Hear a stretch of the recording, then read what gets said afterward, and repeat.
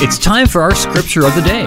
To get it delivered to your phone, text the word scripture to 800-969-9467. Well, today it is a Throwback Thursday, so we're moving on over to the Old Testament. Micah 6:8.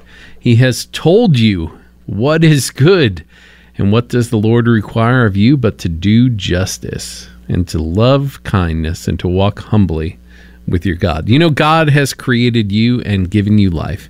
He's given you a reason to live and a purpose to fulfill. We can only find that reason, and we can only find that purpose when we're actually in His Word.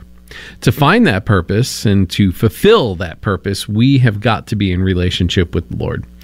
And to live as a disciple of Christ is to walk with God in relationship with Him. We've been made for relationship.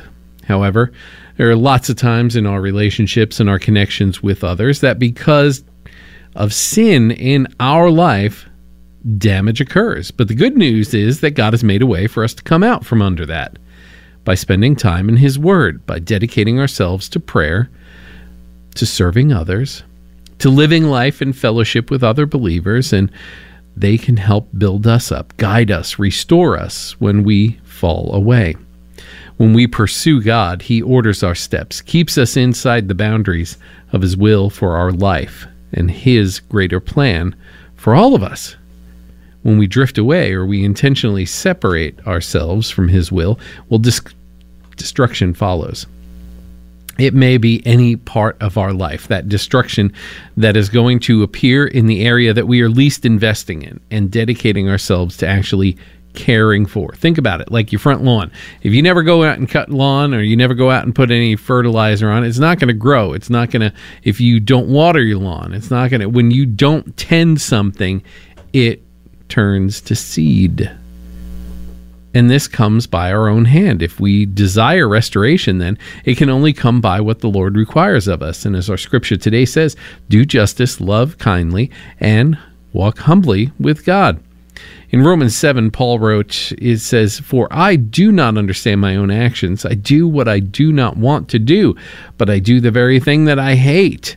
Now, if I do what I do not want, then I agree with the law, that it is good. So now it is no longer I who do it, but the sin that dwells within me. For I know that nothing good dwells within me, that it is in my flesh. For I have the desire to do what is right, but not the ability to carry it out." You see, we are sinful creatures prone to wandering without the ability to do what is right. Sinful creatures prone to sow destruction apart from God.